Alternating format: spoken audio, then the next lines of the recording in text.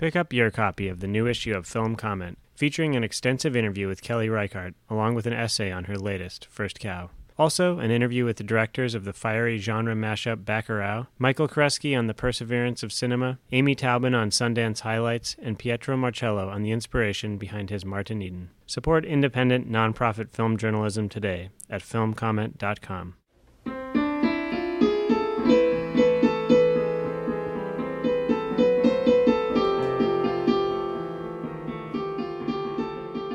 Welcome to the Film Comment Podcast. My name is Nicholas Rapold, and I'm the Editor-in-Chief of Film Comment. Today, we continue our special homebound version of the podcast, as we all do our best to stay connected and stay sane. As before, we're talking about what we've been watching and how being stuck at home is leading us to try some new movies, as well as return to comfort food. We hope you enjoy our latest selection, and if you like, we'd love for you to join us and watch along with us. For our latest episode, I'm joined by Soraya Nadia McDonald, culture critic for The Undefeated and contributing editor to Film Comment, and by Devika Girish, our assistant editor. Let's go to the conversation. Please note this episode features a musical treat, courtesy of Michael Koreski, who's been working his way through the Michel Legrand songbook. Enjoy. Welcome to the Film Comment Podcast. My name is Nick Rapold. I'm the Editor-in-Chief of Film Comment, and this is another episode in our special at-home edition, where we talk about movies, keep each other company, and generally try to, stave off panic and other feelings, Movies always an important part of our lives. Now, it's a nice alternate reality to stay in. And for today's dose of movie world, I'm very pleased to be joined by a special guest. I'm Soraya Nadia McDonald. I'm the culture critic for The Undefeated and a contributing editor for Film Comment. I'm coming to you from my apartment in Bed-Stuy. Yes, we're all sheltering in place. I'm in the Lower East Side, and my editorial colleague. Hi, I'm Devika Girish, assistant editor, and I am holed up in Harlem. So, truly interborough podcast. Yeah, we are spread out. Wow. We are. Yeah, that's social distancing at work right there. We take it very seriously. For us, it's at least like 100 blocks or so. Gosh, I just laughed about social distancing. I think it might be okay. Well, we're, things are always developing each day, and I know everyone's worrying about a ton of things. For just general film community, it's continuing situation. I mean, of, theaters in New York being closed, and just general New York rules and regulations kind of increasing about, how many people can be together. What is it? It's 10 or more can't be together now. Is that what it is? Well, that was the presidential the presidential statement. Okay. Yeah. Yeah. So that's one thing, and people are trying, sort of adapting, I think, more, finding ways to connect online. Many festivals are actually going online or moving part of their lineup online, and I'm curious to see how that will pan out. Like Cinema de Rel, CPH Docs, I think, also said that it'll move some stuff online. Mm-hmm. Ann Arbor Film Festival. First Look at the MoMI has been doing some online premieres. Yeah. So it's a lot of the smaller ones. Yes. Yeah. I think I just got an email about the German short film festival, the Kurzfilmtage. I think they're ultimately going to want to do something online. So yeah, that's definitely happening in the film festival space.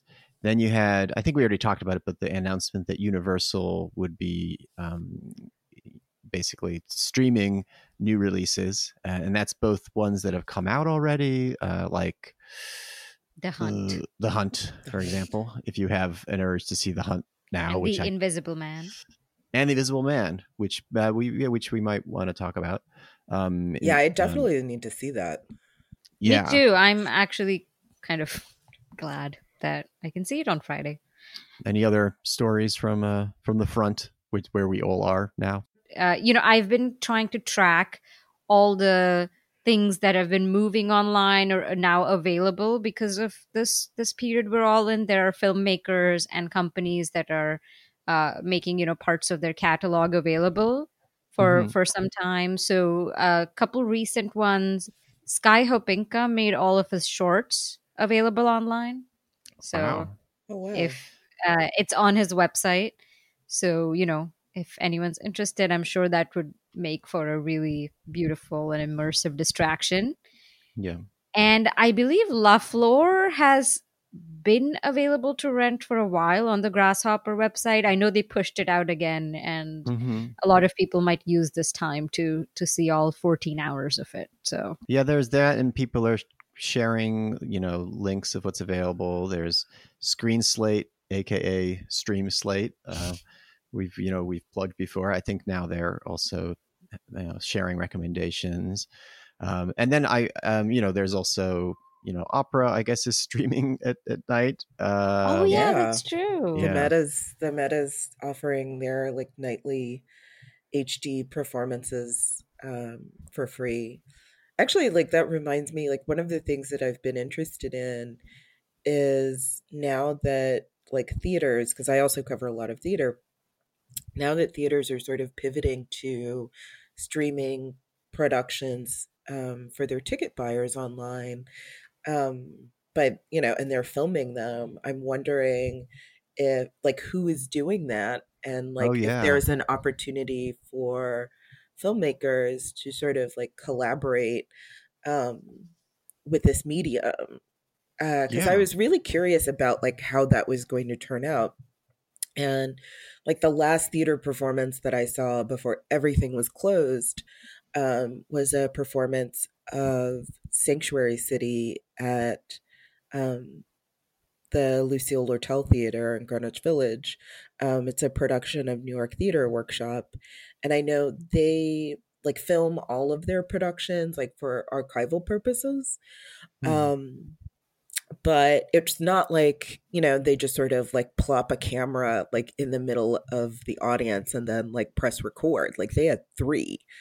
So they had like one on stage right, one on stage left, and then one recording from above from the balcony. And obviously, in the next year, I think Disney is releasing Hamilton. Oh, wow. And so now I'm wondering, I'm like, okay, what is this sort of like stage to screen, not quite adaptation, but like, what does that capturing look like? Yeah. Like what can that bring to sort of both of those mediums? Although would they be actually able to physically physically film things, have a crew at this time? Because that's another thing, right? So many productions are being stalled, including the Batman starring Robert Pattinson. Oh, is that one of the productions that's been shut down? Yes. Oh boy. Okay. Very sorry state of affairs, I must say. Go Batman.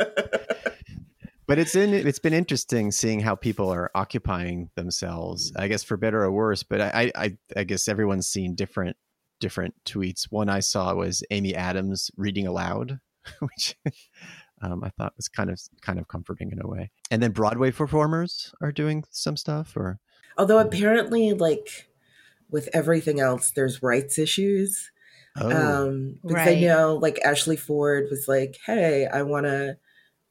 Do sort of like a daily stream reading aloud, and then basically sort of had to walk that back because I guess that's a copyright violation.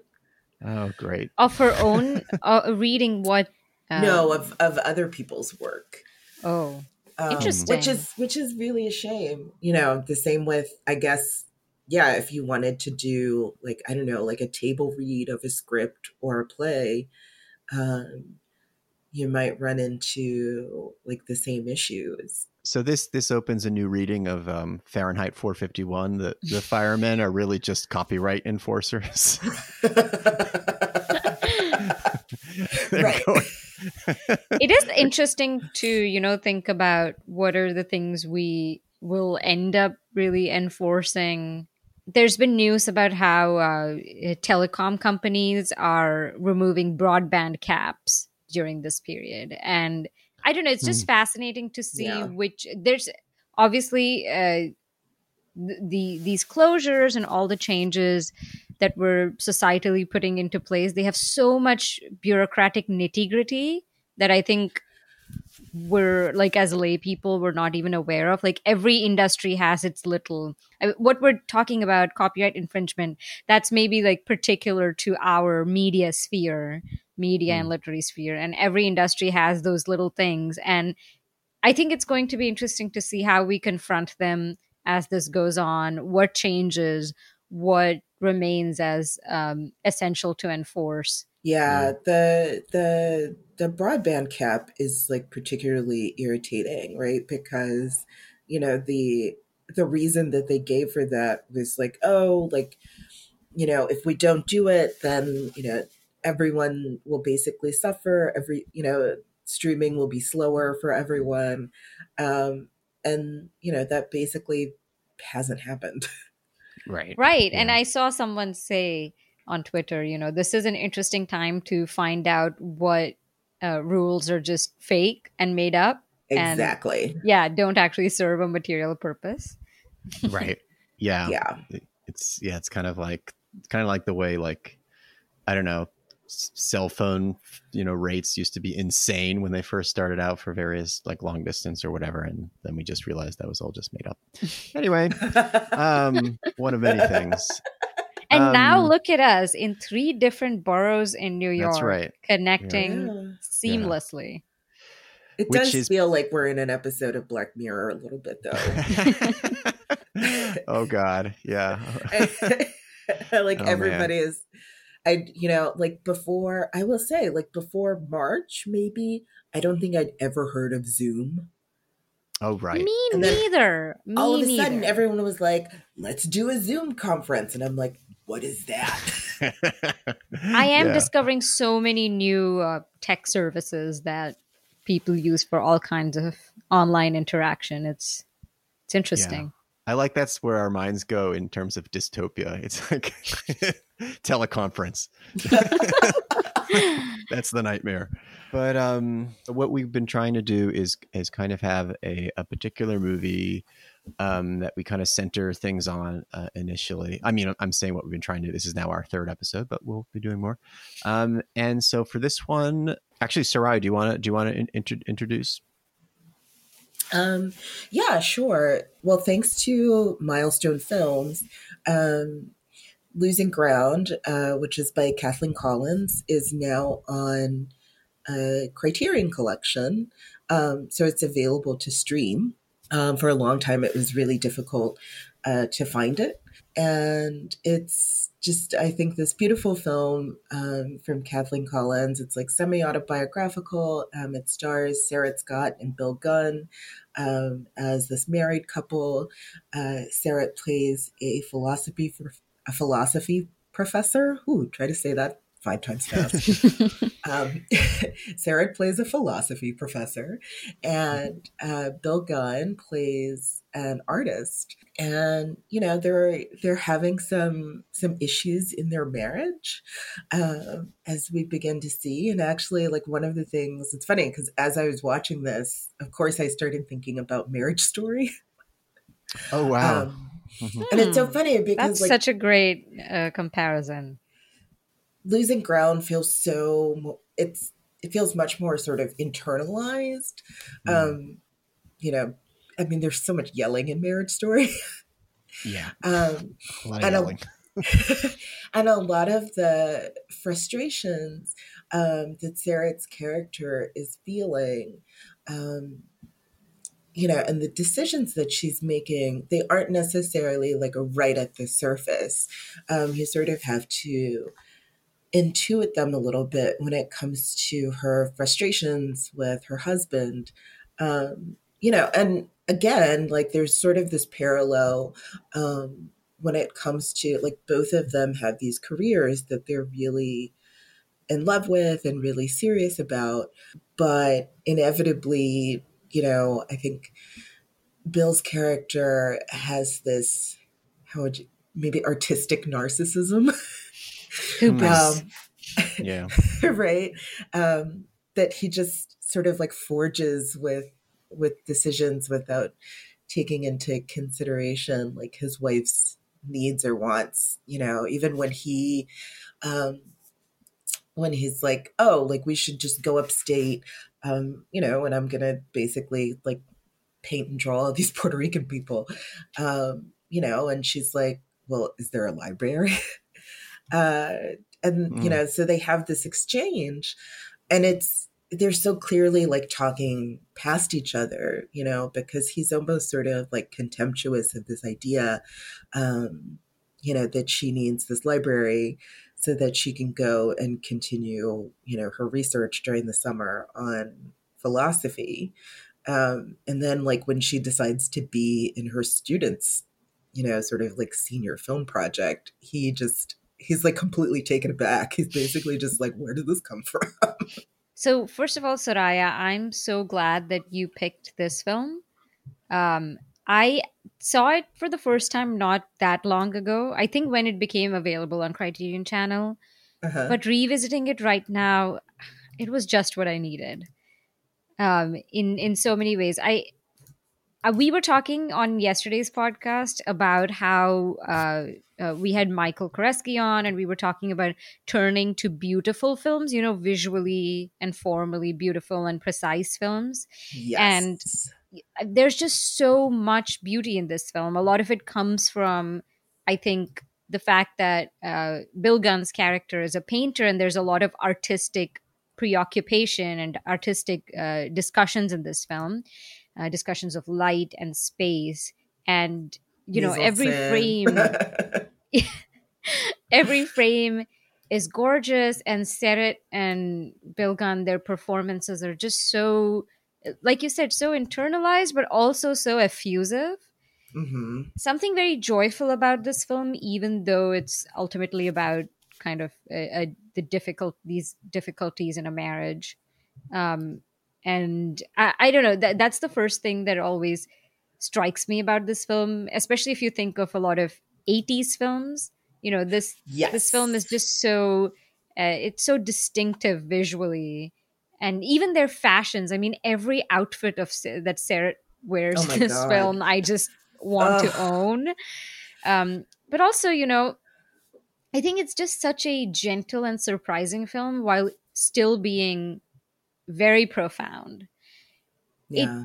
I find it constantly surprising. For instance, I think it takes you a while to even realize that they're a couple who has problems, Hmm. Yes. because in the initial unfolding of the film, they actually have genuinely sweet and intimate interactions. There's that scene where Yeah. Bill Gunn is painting Sarah, and they have this amazingly kind of this flirtatious Mm-hmm. kind of conversation about how the light is hitting her face. It's that conversation captures that kind of intimacy that I think is hard to find even in the most kind of precise and romantic movies. It's just so casual, Yes. and withholds a little bit from you about their relationship. And so, Mm-hmm. when I first watched it, it took me even a little while to figure out that there's something wrong with this relationship. And then when you start noticing what's wrong, when Bill Gunn, his character, starts painting these women, Puerto Rican women, invites one of them over, Oh even my. then, Whew. it's not like Sarah's reaction is immediate jealousy. And I mean, this No. is the most kind of wonderfully complex thing about the film. She goes and talks to her mother about her feelings, and she says the Yeah. infidelity doesn't bother her. It's that he has these private ecstasies that she doesn't. Right. And again, it's such an unusual, also just unusual to see, I think, women portrayed this way at the time, especially Black women and women of color.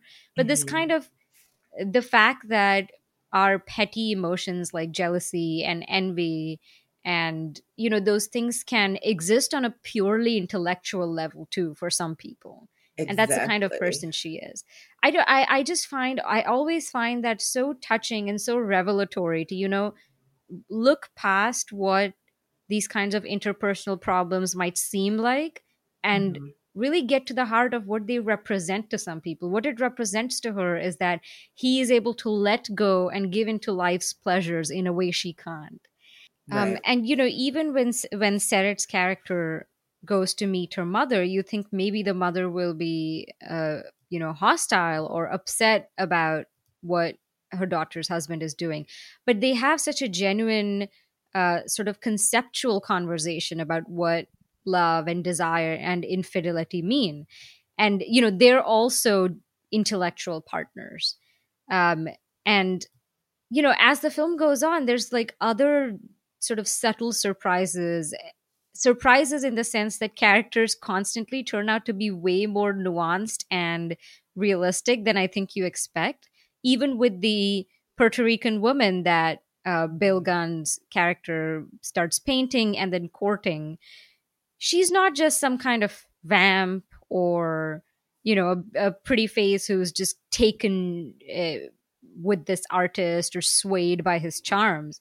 She's really independent. There's that wonderful dancing scene where she kind of Yeah. chastises him, and everything she says is so extremely kind of profound and eloquent, but she also says it in this incredibly playful and colloquial way, and really emerges, I think, as another character in this film, another kind of feminine character in this film who um, proves a moral counterpoint to Bill Gunn's character.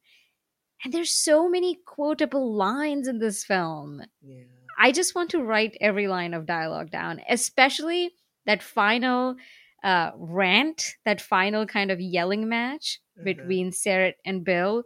And Seret just says something like, you pull your dick out all the time like it's artistic, like it's a goddamn paintbrush. It's just so perfect. Oh, And that's it so could good. be, I feel like that line could be inserted in so many films about these kinds of egotistical artists and their relationships with women, and it would say everything that needs to be said. I want to come back to something that you pointed out, which is the way that this film sort of like seamlessly integrates these discussions of desire and like looking outside of a marriage, for something that isn't being fulfilled. It feels like a lot of the time, those things are seen as like too base to have serious discussions about or to make sort of serious art about. um it's, I think now we sort of like we associate that with like the Real Housewives franchise or with that latest reality show on Netflix that everyone is Love so is Blind. Love is Blind, right?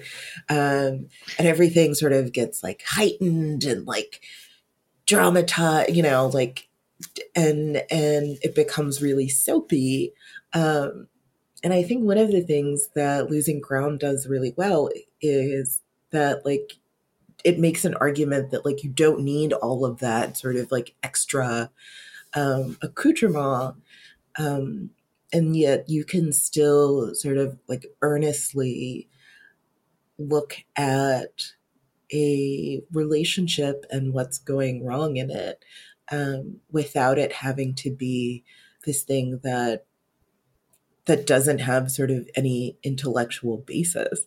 And a lot of that has to do with the fact that Sarah's character is a philosophy professor, Right. and the way that she sort of like thinks about and processes the world and her life.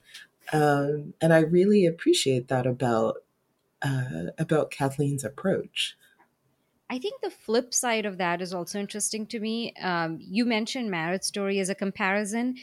That film was not on my mind before you said it, but I did think while watching the film, in many ways, you see these themes, these very intellectualized approaches towards relationships and marriage and love in the films of Noah Baumbach. And his oeuvre did come up in my mind as a reference, or, Woody Allen, or, many sort of French New Wave films, Garel or Romer, and there are many examples. But at least in Baumbach, I was thinking of how those discussions always have a really strong subtext of irony. It's like these people either take themselves too seriously, and so we can't take them seriously, or there's always this hint of neurosis and parody underlying the way in which they have to sort of insert their everyday life experiences into this analytical framework that seems to distance them from the stuff of emotion. And what I really loved about this film is, even though you know both the characters approach their emotions through these abstract and theoretical frameworks, they're very earnest about it, especially Seret's character. She takes it seriously, she's very earnest, and it's not like one impulse is subordinated by the other. It's not like, to access how she's looking at the world, we have to in any way minimize her. I think she makes for a character who, even if the way she looks at the world might not be close to all our experiences, she's very open, and she's portrayed as someone whose feelings are open, and whose feelings are both lofty and sort of basic and primal and universal. I really enjoy that about the film. Yeah. Yeah, as you were talking about sort of this irony that shows up in Baumbach, like I immediately thought of Laura Dern's character in Marriage Story. Especially like, so after it came out on Netflix, and you would see this sort of like broader discussion on Twitter, especially of its sort of like awards merits or lack thereof. And I adore Laura Dern. But I also, could see, I think someone was basically like, well, she's basically playing like another version of Renata Klein from Big Little Lies. Again, with that sort of heightened, like very specific, like California, wellness obsessed, like divorce attorney. But yeah, I mean, even the way that Baumbach chooses to present like the theater world in New York, I mean, I think we're supposed to understand that it's weird because he wins, like he's the winner of a MacArthur Genius Grant, but like the theater that we see him making during the film doesn't particularly look very good or smart. Yeah. And it's like, okay, like how are you approaching this exactly? That's something that I've been thinking about a lot, is the way that just sort of filmmakers and also television directors like capture the process of making art, of making some other type of art, other than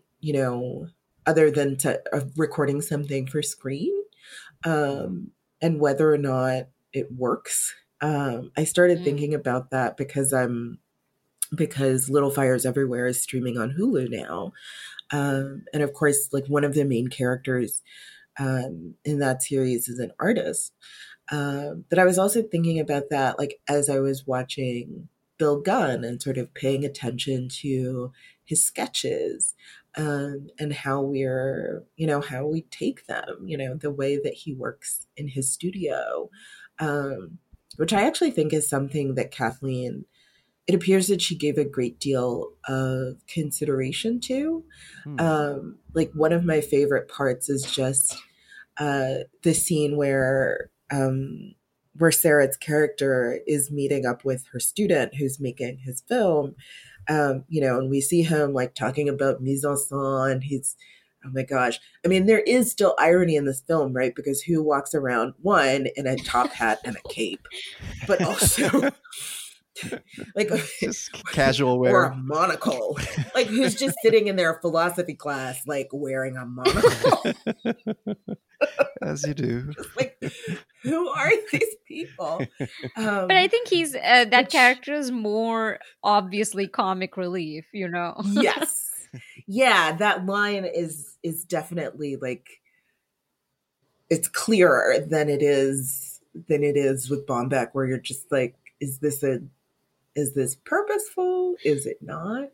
But yeah, there's like that really beautiful framing that we see as this kid is like choosing his next shot, and you've got like the camera lens like looking through his monocle and then sort of like panning around the balcony that they're filming on, which I just thought down, was my just man, lovely. and then tilt across that diagonal. I love that when he's kind of calling the shots, and yeah, and again, it's very kind of ridiculously theatrical the way he does it, but there's a moment where the film like enacts that shot right while he's calling it out, and it's actually a really beautiful shot. It captures the setting in a really evocative way. So yeah, I think the film always is at many points playing with that balance between sincerity and artifice. Pick up your copy of the new issue of Film Comment, featuring an extensive interview with Kelly Reichardt, along with an essay on her latest, First Cow. Also, an interview with the directors of the fiery genre mashup Bacurau, Jay Hoberman on Thomas Heis's essay film Heimat is a Space in Time, Michael Kresge on the perseverance of cinema, Amy Taubin on Sundance highlights, and Pietro Marcello on the inspiration behind his Martin Eden. Plus, Spike Lee's trusted costume designer Ruthie Carter, Isabelle Huppert in Lulu, George Romero's Lost Film, and much more. Support independent, nonprofit film journalism today at filmcomment.com. I know Kathleen Collins was also a writer and a playwright. Are there? I mean, I haven't read the collection of stories. Is it Whatever Happened to Interracial Romance? But I was curious if there was, in terms of like different forms, if there was any kind of, I don't know, any kind of conversation going on between the movie and those stories she wrote.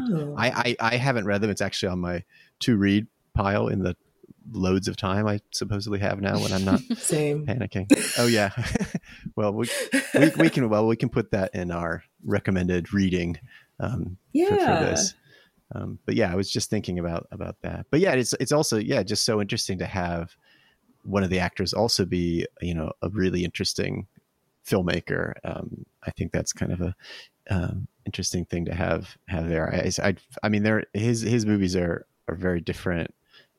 But it did kind of get me thinking a bit about and you know, the movie's sort of autobiographical, as Soraya said. So the lead character is in part a reflection of Collins's own life and background, and Bill Gunn is a great choice for his character because he was, you know, an artist in the broader sense of the word. So especially watching the film with an awareness of that, I think adds an interesting layer. And I think that's why also the scenes of him painting and talking about art feel so convincing. I think not every actor can pull that off well. That's why they feel sincere too, because I think they do come from a place of actual experience. Yeah. For some reason, I don't know. One of my kind of touchstones for an interesting depiction of an artist is Nick Nolte in the New York Stories segment that Scorsese directed. Also, we were just talking about Rosanna Arquette on the last episode. But yeah, I mean, that's just an instance where he's portraying like it's kind of funny to say it now, but a Soho artist.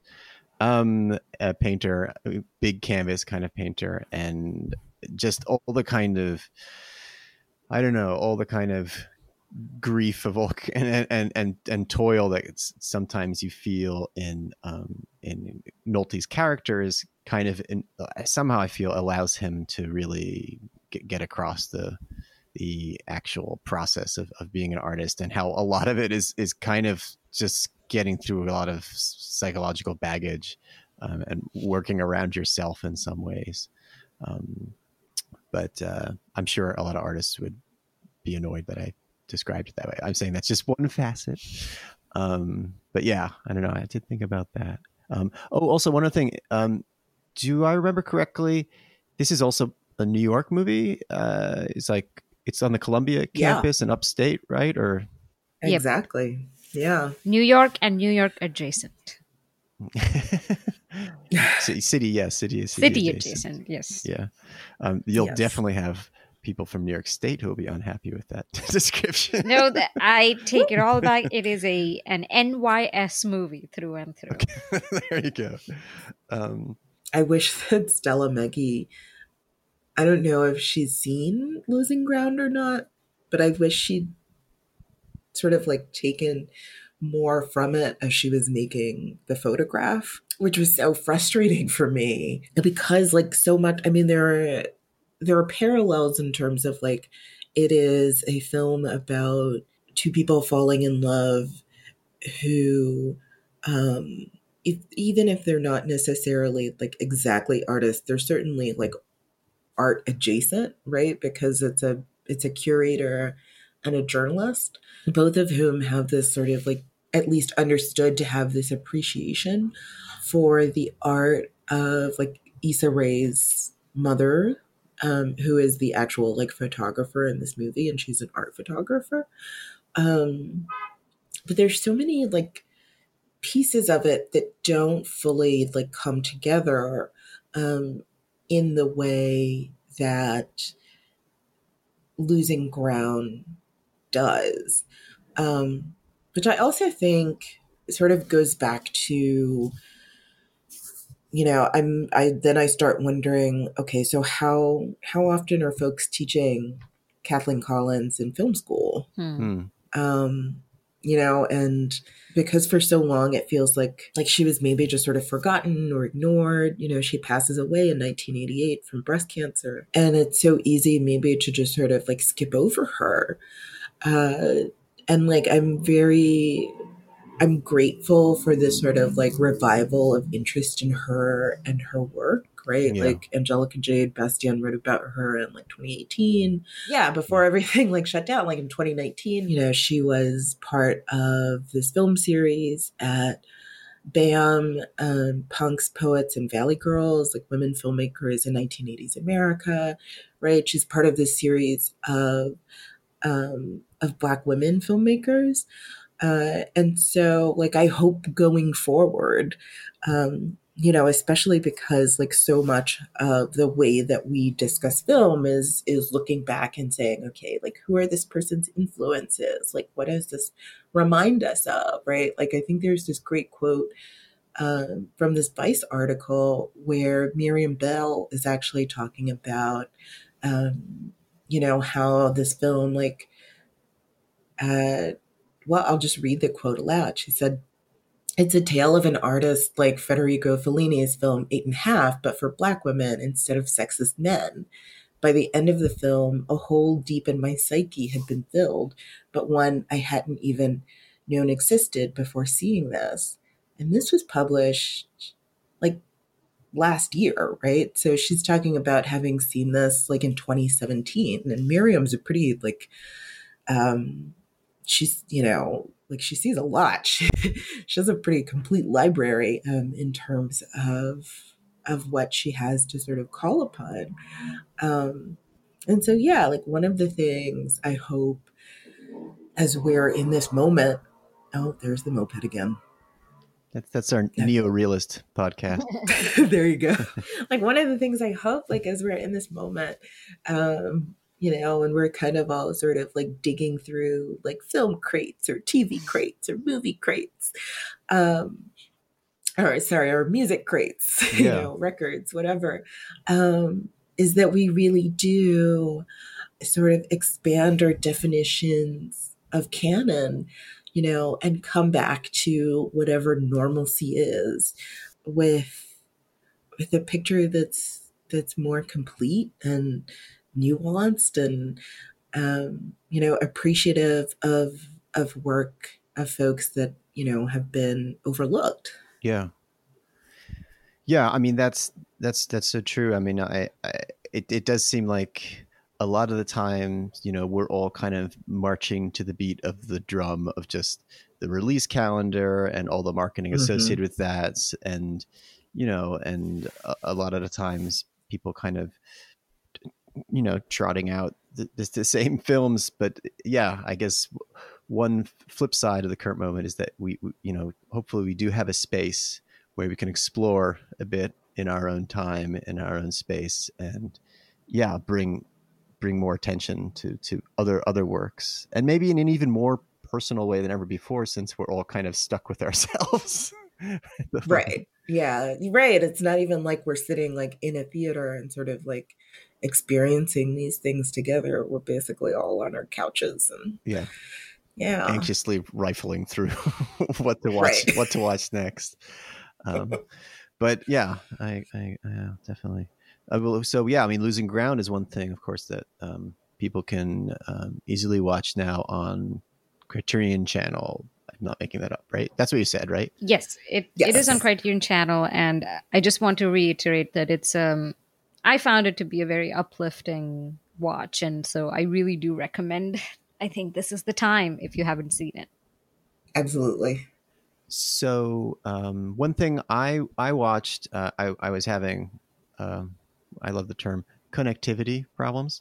So I actually used a Aren't we DVD. all? Yeah, The I know human we're all. condition. That is now the human condition. Only connect. So I've finally watched the documentary Recorder, the Marion Stokes project, directed by Matt Wolf, and this is I mean, it's actually kind of interesting, like considering like the idea of something outside the canon. It's about a person who basically taped everything on news channels for, I mean, I want to say upwards of 30 years. Pretty soon after people had VCRs for home use, and apparently just on the cusp of CNN and its 24 hours news coverage starting, I guess in 1980 or early 80s. Marion Stokes was busily just keeping multiple VCRs rolling, constantly, refreshing the tapes, and just accumulating this treasure trove, or I don't know if it's all treasure, but definitely a trove of cassettes that is kind of like a unique archival record of just what was on TV at any given time. And this is a movie that tries to grapple with that project and what was driving her, although it's kind of hard to say entirely. I mean, you could just sort of say part of it is a kind of compulsive or hoarding impulse, but there's also I think the movie makes a certain case that there's also something, I don't know, I want to say almost avant-garde or artistic about the project. I mean, there's an interesting way where the need for ordering and kind of controlling your life and your input. I mean, I think there's some common impulses there with the way art tries to make sense of things, and maybe some of the movie is figuring that out a little. I mean, she's definitely a bit of a mysterious figure. They talk to her like people who worked for her, because she was pretty wealthy, and it's just not well understood by everyone around her. I mean, and and then the movie kind of shows us a lot of what's been recorded and has these kind of fugue moments where the screen is just divided up. I mean, the September 11th moment where they're showing you everything that's being shown, and that's obviously pretty sensitive material, but it also gives you that sense of recalling that moment of simultaneity and horror and just the unknown, and also how great events can exist next to completely ordinary. So like on one side you're seeing a live feed of the towers, and on the other one just some morning news show, and I don't know, maybe that's something that we're kind of feeling now, that strange it's like you're walking between worlds at any given point, where we're all going about our motions now, but those motions also are driven by pandemic urgency, but then we're also just living. But I don't know, it's like existing in dual realities in some way. Maybe that's also why I ended up watching A Nightmare on Elm Street the other day, because there are all these sequences in that movie where you know, the main character just kind of walks out of her house, and it looks like she's walking out of her house, but she's really walking in her dream/nightmare to go somewhere and do something. Is that how you've been feeling, Nick? I mean, you know, it's like we're walking in some time-bended music video, but there's no music. I thought it was interesting. You know, you were speculating a little bit about her impulse earlier, and it's something I've been thinking about a lot. I saw someone online on social media, I think a historian, basically say that everyone should be keeping diaries right now. We should be writing down everything that's happening. And I was kind of contemplating that. I was thinking, you know, this is an extraordinary time we're living through, something that, you know, in the future, people will probably pore over records of and try to sort of make sense of how things were culturally. At the same time, like, we live at a time where we already record so much of our daily lives. You know, we're so much, people are using social media, actually just leaning into it to not just share and connect with people, but also sort of record what they're doing every day. That I don't know, that kind of idea that you know, when does an archive become important? We could just record everything, right? And it seems like this woman had this kind of arbitrary approach to it from how you described it. And I don't know, I guess when you live in times like these, and when already so much is being mediated through recording devices and through social media and screens, it's really hard to decide what counts as important and historical. And Yeah. you know, how exactly Yeah. do we ensure that the right things are remembered and the right things are preserved, while also not giving into this endless frenzy of memorialization? Yeah. I was telling you earlier that you know, this, I was thinking about the German film Heimat is a Space and Time, which was supposed to show at Anthology this week, is one of the many, I think, much awaited screenings that have been postponed. And I really hope it comes back, you know, when all the dust settles. I saw it in Berlin actually a year ago now, and I was looking forward to revisiting it, even though it's kind of a long film. It's about 3.5 hours or so, and that's another film that just takes an enormous archive, which is the documentarian Thomas Heisse's you know, multiple generations of his family, who lived through the two world wars and, you know, various chapters of Germany's history. And, you know, he takes all of their correspondences, diaries, various documents, and crafts this archival essay, in which he's juxtaposing images of present day Germany and also old photos and you know, stubs and other paper artifacts and documents. And he's reading out the correspondences that members of his family shared, and spanning this kind of personal but more expansive historical narrative of just living through these various transformative historical moments. And we have a really great interview with Heise up on our website as well. And he's recounting how he and a student of his went through all of these archives that, you know, he just kind of had either sitting in his basement or collected from family members, and they just spent all these months organizing it chronologically into over 40 boxes, something like that. And it was also interesting to see that a lot of the decisions he made about making the movie out of those materials were ultimately arbitrary, because there's no way he could have organized all of that and figured out where to begin or end. And that those decisions were actually dictated a little bit by just the demands of production and the deadlines of film production and exhibition and festivals, that sort of thing. And it's a really beautiful film. I think there will be, opportunities to talk about it more and read about it more and kind of pore over it.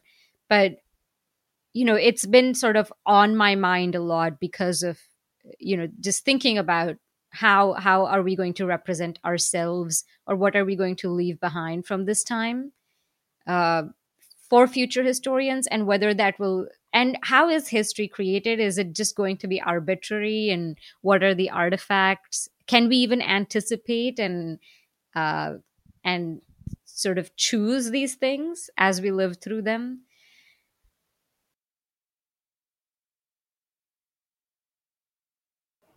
I think that's a really good question, especially when it comes to thinking about institutions, which are usually um, the bodies that we think of as being responsible for that. I'm thinking about just sort of like the controversy that erupted like not too long ago, um, with the National Archives, um, Oh and yeah. and things that they had basically sort of like blocked out, um, from the Women's March, um, but also like the issues that they're having just with presidential records, Hmm. and the fact that the administration is not necessarily heeding the guidelines, um, of the of the Presidential Records Act. Um, yeah, on the one hand, like there's the situation where a product of living in the information age is that there's this extreme overload, right? Like I'm thinking about like just how many channels we have now, versus like the 80s. Right. And what that would be like just trying to like archive everything and make sense of it. Um, Yeah. but also, I'm thinking about sort of the organizations and institutions that we sort of think of as being the ones that like formalize like what is important for future Right. historians. And actually, like when it came, I think to, um, I want to say this was related to like information about what was happening, at the U.S. Mexico border. When the National Archives like finally responded, they were like, "Well, we didn't think future historians would be interested in this." Um, Oof. which Hmm. why? You know what I'm saying? Yeah, Like, that's a Right. convenient judgment to make. Yeah. Yeah, I think one thing that we can definitely maybe choose or anticipate to preserve are maybe things that reflect on how those in power have handled these moments of crisis. I think that's maybe something that's worth, making an effort to preserve for future scrutiny.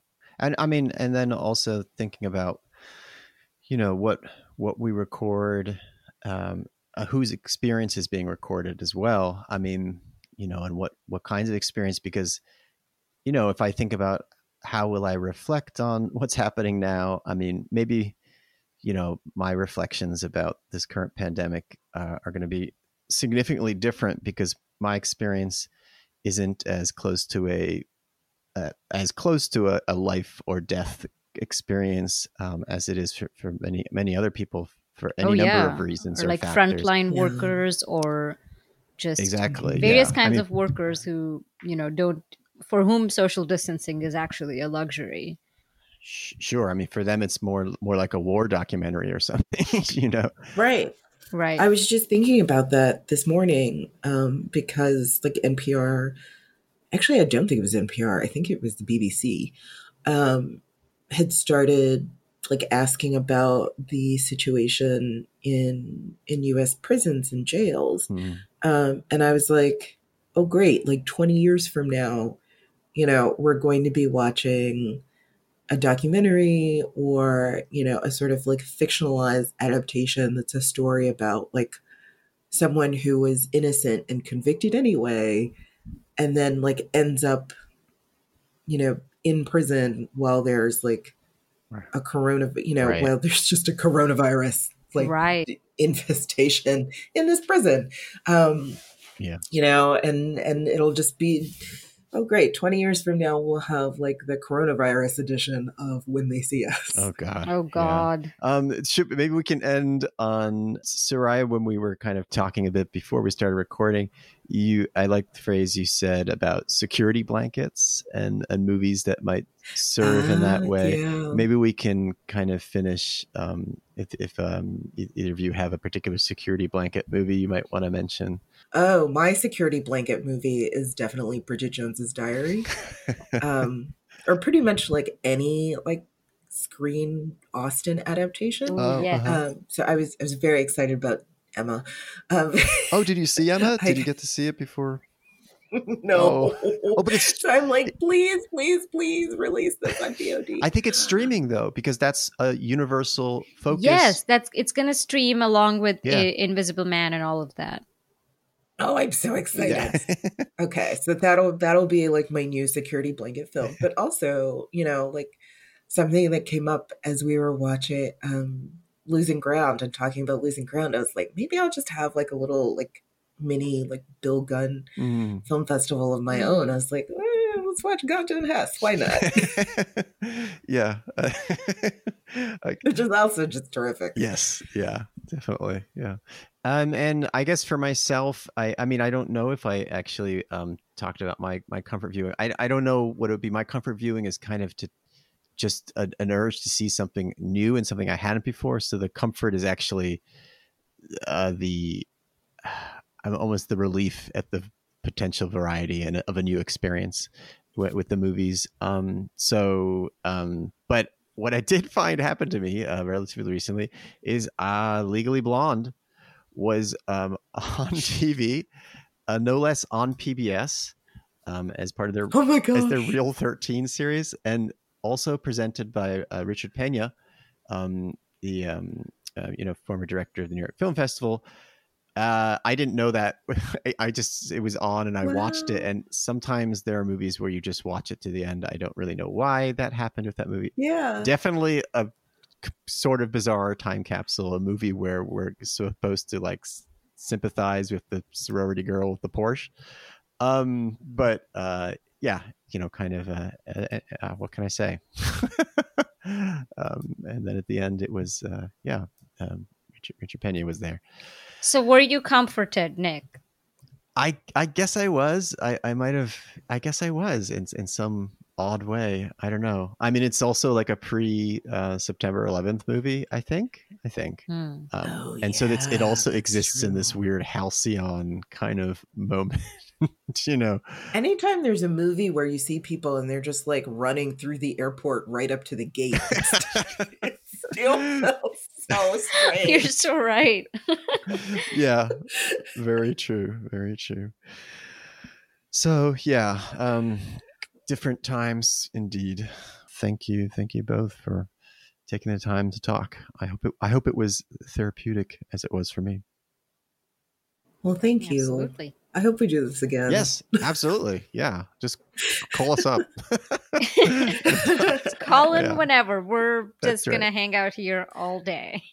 Yeah, we really are literally not going anywhere. So, yeah.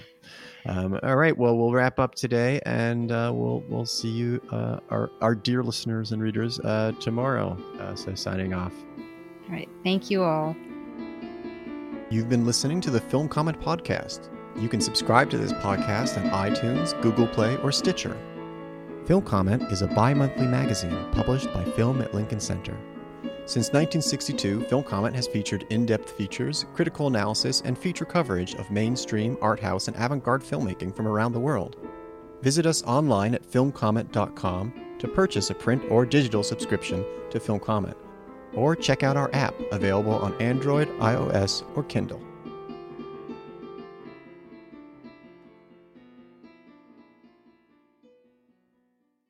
Pick up your copy of the new issue of Film Comment, featuring an extensive interview with Kelly Reichardt, along with an essay on her latest, First Cow.